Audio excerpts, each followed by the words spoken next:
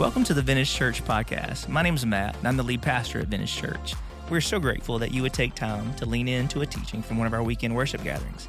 Each week, one of our pastors opens the Word of God with a relevant message in the hopes that you are inspired to live and love like Jesus. We invite you now to open your heart and mind and lean into the Word of God. Amen. Well, good morning, church. How we doing? We good? Will you welcome everybody watching online with us right now, wherever they might be? We are so glad that you're here, and we hope that you've taken note that next week we're having church. It's just not going to be necessarily in this building, and that's okay, that we are going to worship God wherever we are. We realized this July 4th, and we have tons of volunteers that are going to be traveling, and we even have people trying to figure out how they could go to the beach or do their things and somehow serve, and we didn't want to put them in that predicament, so we just wanted to say, hey, we want to give you permission to just rest and just take a weekend. We have volunteers every Sunday that get here between like 4:30 and 5 o'clock and are here all day just serving, and that's a.m. Some of y'all didn't, that comes twice a day? Yes, it does. Yes, it does. And so we just want to honor them. We were originally going to call this Vintage at Home, and then we realized the reason why we're doing this is because ain't nobody going to be at home.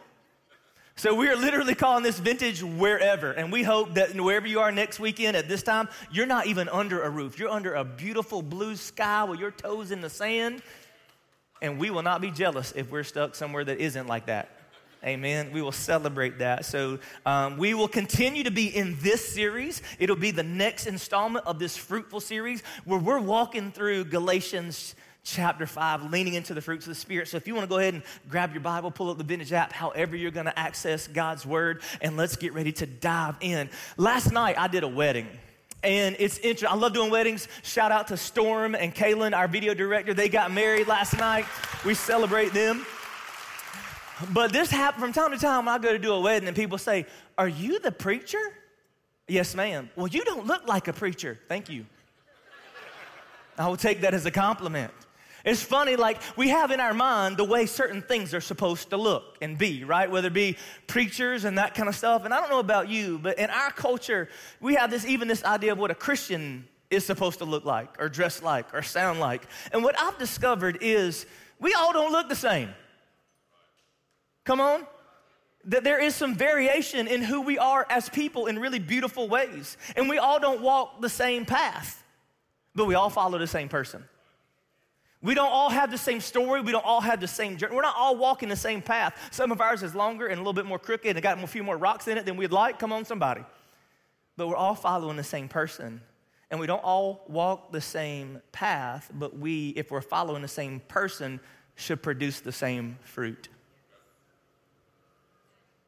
And that's at the heart of what Paul's trying to get at in Galatians chapter 5. We walk through this book, this letter that Paul wrote to the church in Galatia, and he's helping us understand the gospel. In chapter 5, he says, like, when you understand the gospel and when you follow Jesus, there is fruit that is produced in your life. That as we follow Jesus, fruit flows from our lives, and it's the kind of fruit that you want. It's the fruit that nobody's allergic to. It's the good fruit. It's the best fruit. That a life in full pursuit of Jesus, in full surrender to His Spirit, that it will produce, I don't care where you're from, what country you grew up in, that if you claim Jesus, these are the things that we have in common. Galatians chapter 5, verse 22 says, "But the fruit of the Spirit is love, joy, peace, patience, kindness, goodness, faithfulness, gentleness, and self-control. And against such things, there's no law. Now, those who belong to Christ Jesus crucified the flesh, because the flesh never leads us where we really want to go with its passions and desires." Verse 25, "But if we live by the Spirit, let's follow the Spirit as well." And have you ever noticed that that's the invitation that Jesus constantly extended to people? Follow me. Do you remember? Every time he would go up to this ragamuffin group of young men that became those disciples, he would walk up and the invitation was, follow me. So let's follow the Spirit as well. And let's not become boastful as we grow in our faith and our understanding of Him and we mature. Don't become boastful or challenging one another or envying one another. That a life in love with Jesus and in surrender to his Spirit, and as we follow him, that there is fruit that flows from our lives. And when we got here, we had not planned to stay here and not even planned to do this series, but felt like we needed to lean into these fruits because we need to make sure we understand what these things are. And if there's one thing I've learned, I'm not going to assume anymore that we all understand and are on the same page about what these fruits really mean. That what is love? What is joy? What is peace? What is patience? What is it in their pure, powerful sense? And how are they different from somebody who may seem to have these qualities that doesn't know Jesus? Because it's different. And the problem is, too often we read these things and we misdefine them. And when you misdefine it, you misunderstand it. And when you misunderstand it, you misapply it. Or maybe this is, but when you misdefine it, you misunderstand it, and far too often you misrepresent it. And so we decided, all right, let's just stay here for a minute. And let's lean into these, every single one of them, all of them. Not just like a cherry picking a few, but we're walking through all the fruits of the Spirit. Notice I said cherry pick fruit. That's kind of cute, isn't it? All the fruits of the Spirit. And I know every week I say, guys, this is the one. This is the one that we most can't afford to misunderstand. And I'm going to say it again this week. I'll probably say it again next week. But the one we're unpacking this week is the fruit of faithfulness. And I know that I've said it every week that, y'all, of all the fruits of the Spirit that we cannot afford to misdefine, misunderstand, misrepresent, like this is the one. But this one is of utmost importance, not because I think so, but because Scripture says so. Do you remember? Hebrews chapter 11, verse 6. And without faith, it is impossible to please God. So all the other times I've said it, maybe you can dismiss it. Here we cannot, because Scripture affirms what I just said. Without faith, it is impossible to please God. So of all the fruits of the Spirit, that we have to be sure that we understand that we are allowing His Spirit to produce in our lives, to be faithful. It's faithfulness. I almost want to separate faithfulness. That a life following Jesus produces the fruit of faithfulness. And this is not just a thought that's captured by the writer of Hebrews. When you walk through the Gospels and you see Jesus' ministry and the interactions that he has with people, you see very quickly the high value that Jesus placed on faith. Jesus lived in a culture where knowledge was everything. Even to the folks that considered themselves to be religious. It was a place of great knowledge. And the religious people in his day saw their value in their level of knowledge. The more they knew, the more they respected. And they believed the more they knew, the closer they got to God. It was almost an agnostic type mindset. But you know, Jesus was never impressed with the level of their knowledge. He was always moved by the depth of their faith. That it was not the level of their knowledge that made Jesus stand up and take notice. What they knew did not cause him to take notice. It was their faith. And nothing frustrated Jesus more than little faith, and nothing moved his heart greater than great faith. Go with me, Matthew chapter 13. Let me show you. Matthew chapter 13. Y'all remember this? It says, coming to his hometown, Jesus, coming to his hometown, he began teaching the people in their synagogue, and they were amazed because knowledge impressed them. They thought, this dude knows some things. Where did this man get this wisdom and these miraculous powers, they asked. Ain't that Joseph's boy? That's how they said it if they was from Randleman. Amen? Come on, somebody. Isn't this the carpenter's son? Isn't his mother, isn't her name Mary? Aren't his brothers James and Joseph and Simon and Judas? Aren't all his sisters still like living in here? Where did this man get all these things? and they took offense at him. But Jesus said to them, a prophet is without honor except in his own town and in his own home. And verse 58, and he did not do many miracles there because of their lack of faith. That nothing frustrated Jesus more than a lack of faith. And here he finds himself in his hometown, and they can't get past what they know. Because remember, Jesus, when God brought Jesus on the scene, for 30 years, he hid him away in obscurity. And at this point, Jesus is just moving into his ministry that would only be about a 3-year span. So what they know about Jesus in this moment versus all the history they know about him, they have a really hard time believing. They're like, that's Joseph's boy. His sister lives in my neighborhood. I remember him. And it says, because of their lack of faith. And now sometimes preachers have kind of misrepresented this passage. It wasn't that Jesus couldn't do very many miracles, because God is not limited to or by us. It says he chose not to. It says he didn't do it because of their lack of faith. Because see, sometimes we read that verse and think, well, okay, if I have enough faith, then God will do anything. Look at me. No amount of faith will ever move God to do something that you want that isn't in alignment with his will. That's good. No amount of faith will ever move God to do what you want that isn't also in alignment with his will. But see, that comes down to this thing of misunderstanding faith. Well, if I just have enough faith, then God will do it. God will never do anything that's contrary to his will, his nature, his character, his greater good for his glory in this world. Come on. He won't. And what was happening here is not that he couldn't do anything. It's just because of their lack of faith, he didn't. That distinction is really important. Did I make it clear enough? Come on. It's really important. But then, as much as a lack of faith frustrated Jesus, the presence of great faith always moved to his heart. And when he saw it up close, he always brought it to people's attention. Go to Matthew chapter 8.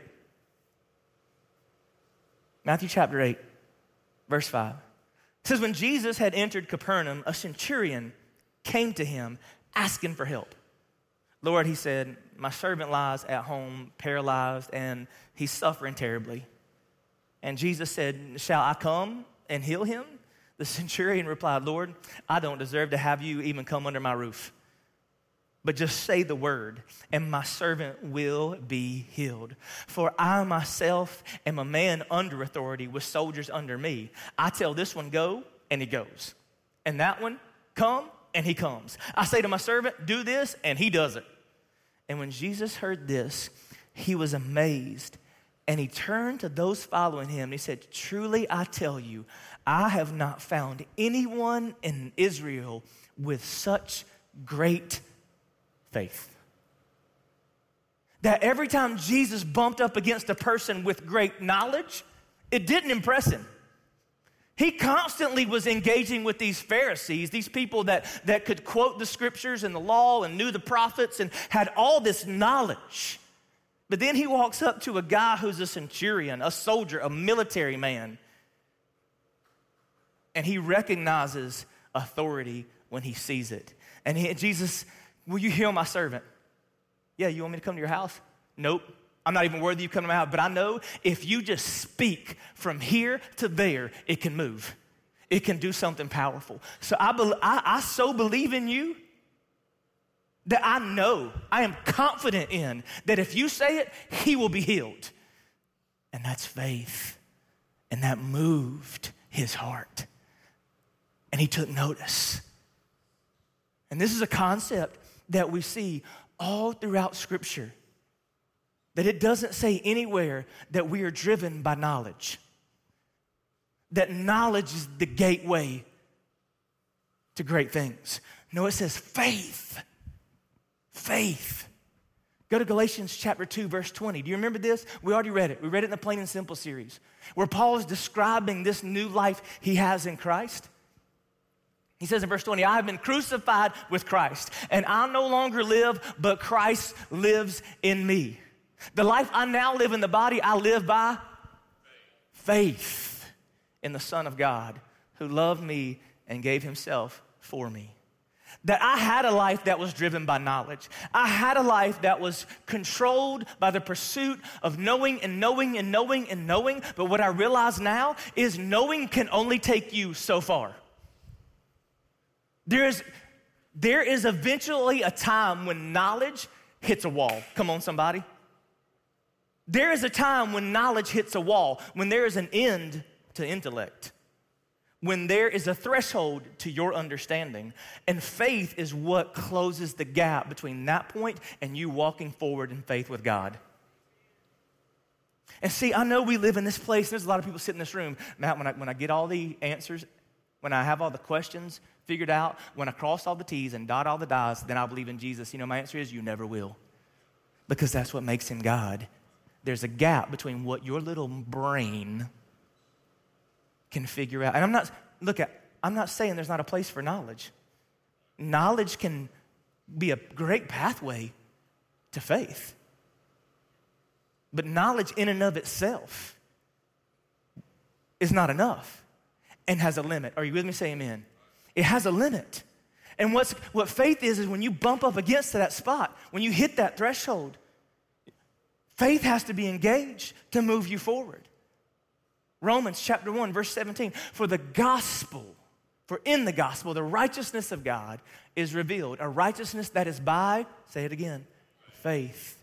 From first to last, just as written, the righteous will live by faith. That all throughout the New Testament, we see this powerful theme that faith is the fuel that moves the follower forward. And without it, we cannot please God. 2 Corinthians chapter 5, verse 7, we live by faith and not by sight. Because there's gonna come a moment when what you see does not align with what he has said, and what you do next will determine whether or not you have faith or you don't. So what is faith? And see, here's the problem. All of us know all this, and we think, yeah, I have faith. I know what faith is. But one of the biggest mistakes that we've made in Christian culture is somehow made belief and faith synonymous with one another. And I would submit to you, they are not, and that is dangerous. We have somehow put faith and belief as kind of like interchangeable words. Oh, faith and belief, same thing. No, they're not. No, now, don't get me wrong. Belief is a good gateway to faith. Belief leads to faith. But until belief transforms into something more, it's nothing. So that begs, okay, well, what is faith? Well, the writer of Hebrews chapter 11, verse 1, now faith is confidence in what we hope for and assurance about what we do not see. See, faith is so much more than just belief. Faith is confidence in what we hope for and assurance about what we do not see. Do you see, even in those few words, in that singular sentence, God is trying to communicate to us that there's something more to faith than just belief. That belief is not enough. Knowledge is not enough.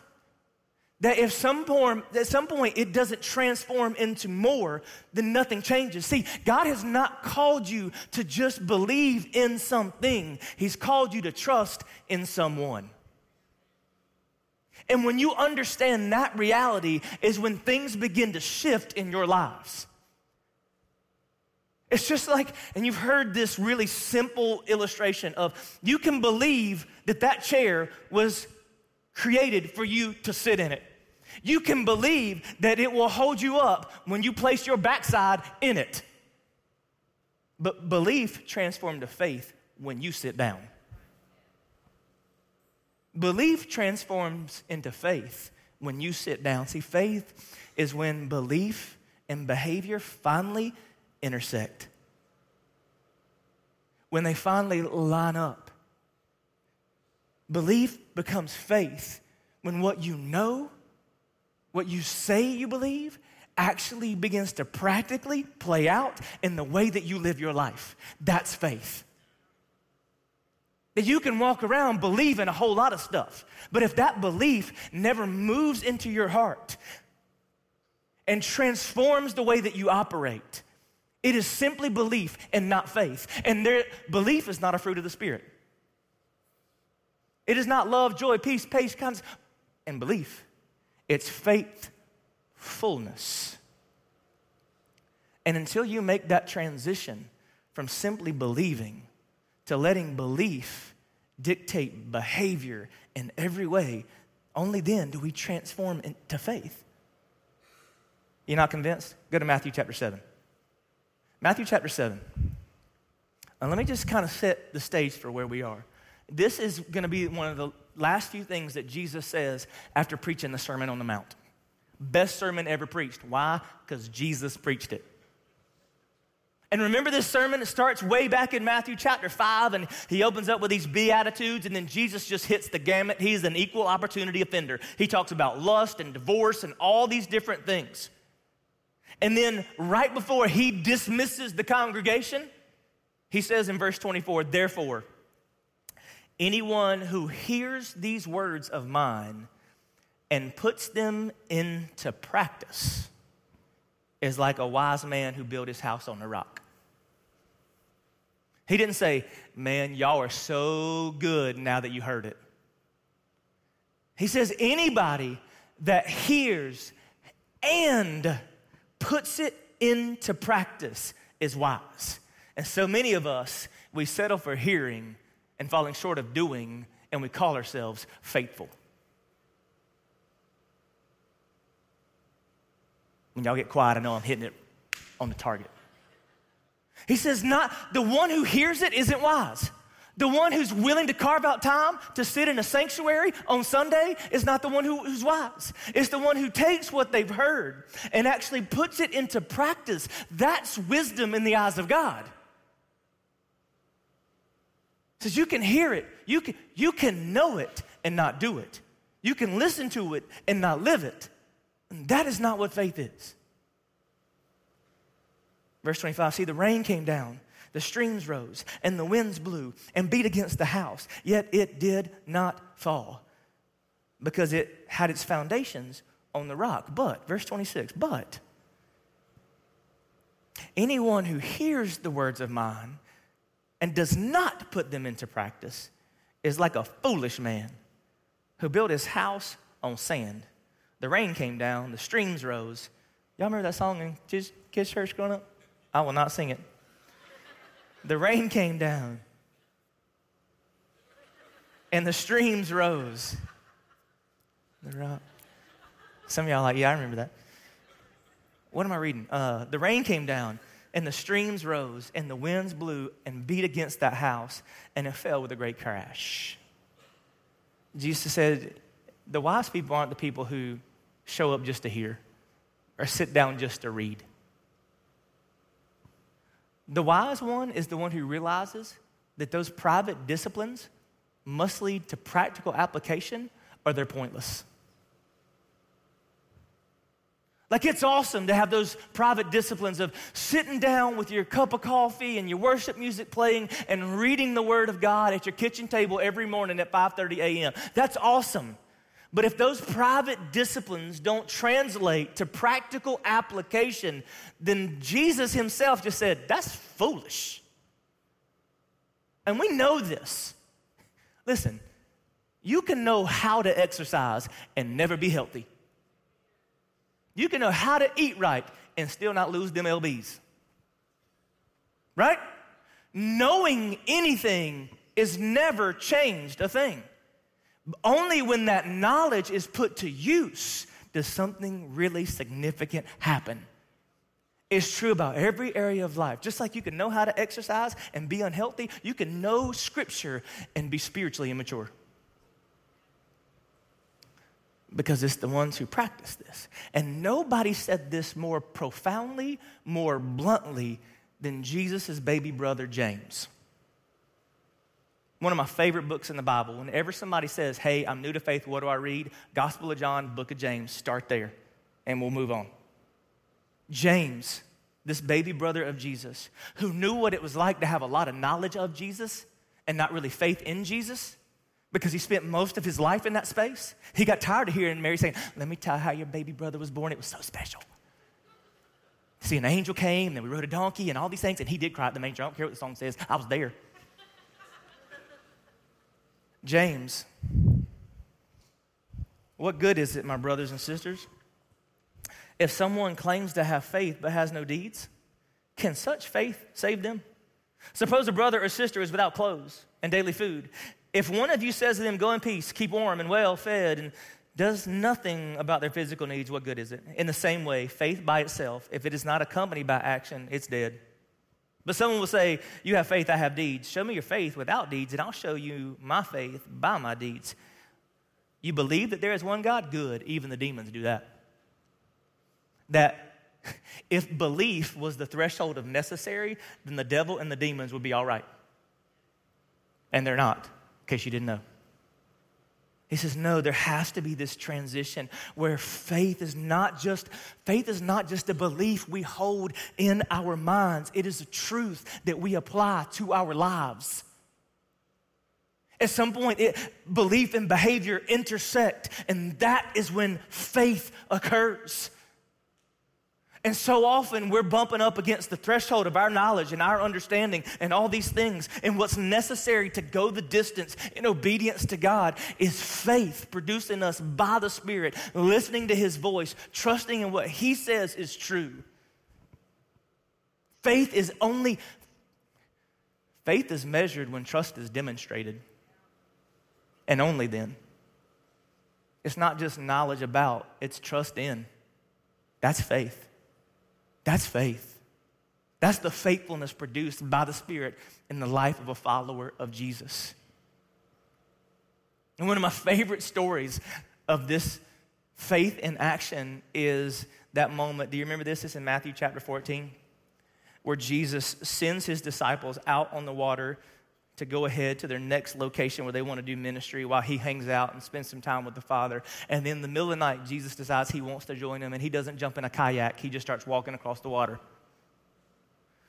And now these disciples see this ghostly figure walking on the water, and Peter, in his bad self, he looks up and says, I think that's Jesus, but I'm not really sure. And remember, Peter was a fisherman before he decided to follow Jesus, which means his father would have been a fisherman and probably his grandfather. Peter grew up on the water, and when people stepped out on the water, they usually went under. But there's this moment, Matthew 14:28. Lord, if that's you, tell me to come to you on the water. And verse 29, come. If it's me, I'm like, I believe you, man. I'm going to stay right here. I recognize your voice, Jesus. Because it's storming and the water's, and like Peter's, I've never walked on water before. But in faith, when you join Jesus where He is, you can do things you couldn't do otherwise. And y'all know the story. Peter throws his leg over the bow of the boat, and he starts walking to Jesus. And it says, but when he saw, verse 30, but when he saw the wind, he was afraid, and beginning to sink, he cried out, Lord, save me. Immediately, Jesus reached out His hand and caught him. You of little faith, why did you doubt? He says, Peter, did you really think I was going to call you out on the water just to watch you drown? Why didn't you believe that if I called you, it would be okay? Did you not have enough faith that when you were forced to step beyond your capability and beyond your comfort to walk in confidence, believing the one who called you would come through? That's faith. That's what faith will constantly force you to do. Faith will constantly put you in positions where you stand at that threshold and you have to cross beyond your capability and your comfort, and in confidence, trusting that the one who called you will come through. That's faith. So you want to know if you had it? If you're not frequently, look at me, if you're not frequently finding yourself in positions that are beyond your capability and well beyond your comfort, where you have to have confidence in Him or you're going to drown, you're not living by faith.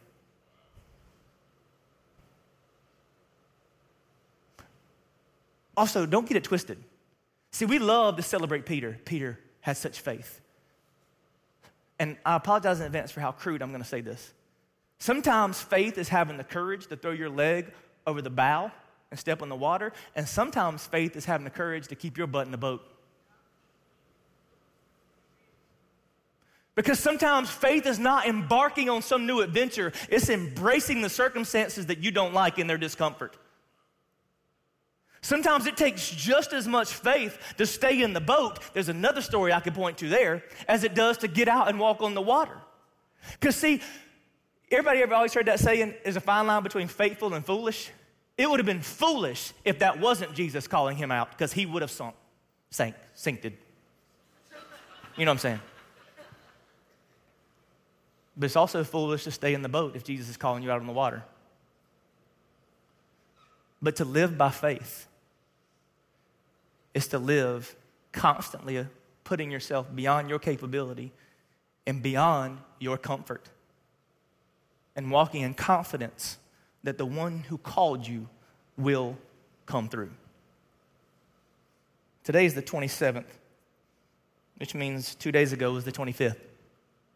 And June 25th may not be meaningful to most of the people in the room, but it's very meaningful to me. Because it was on Monday, June the 25th, 2007, that we woke up, finished packing up the biggest U-Haul we could find, and Ashley and I finally moved to North Carolina to start Vintage Church.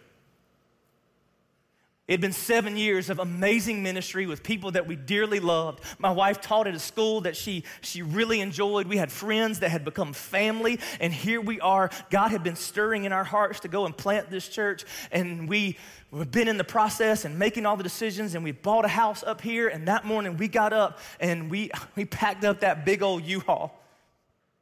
But I'll never forget, we got about 30 minutes from our house in Seneca, South Carolina, and I just turned on I-85 to head north towards North Carolina, and all of a sudden, this overwhelming sense of what have I done hit me.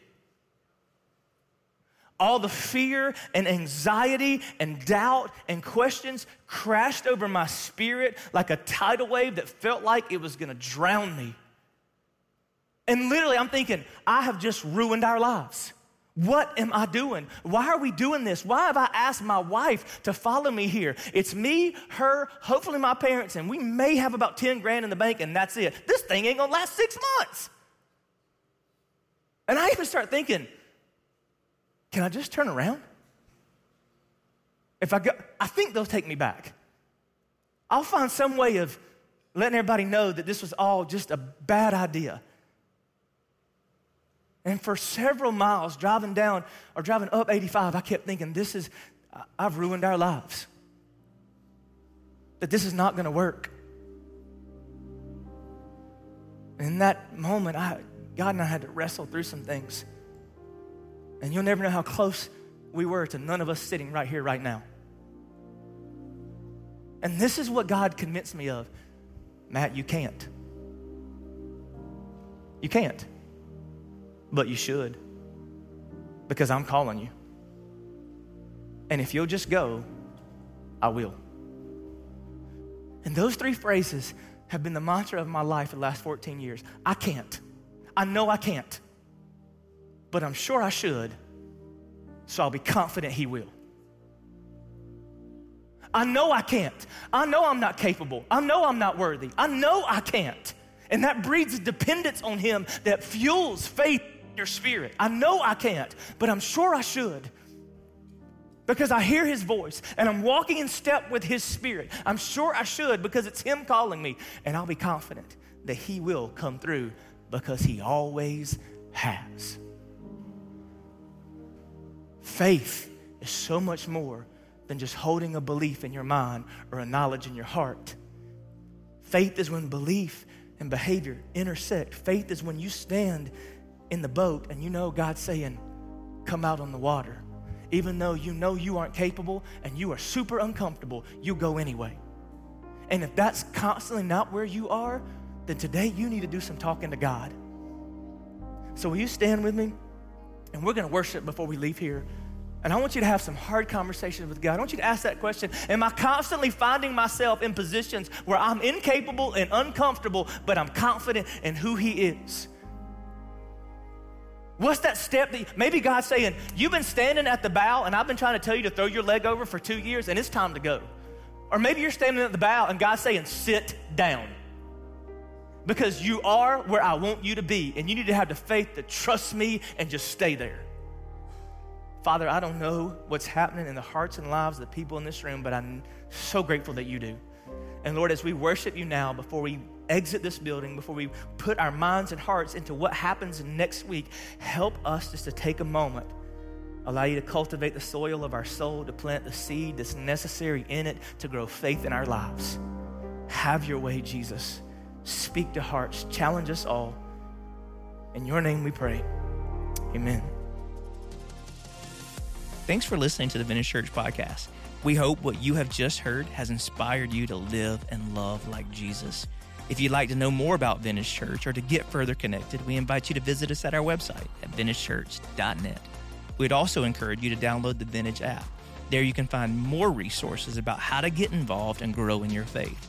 You can access the Vintage Church app by going to app.vintagechurch.net.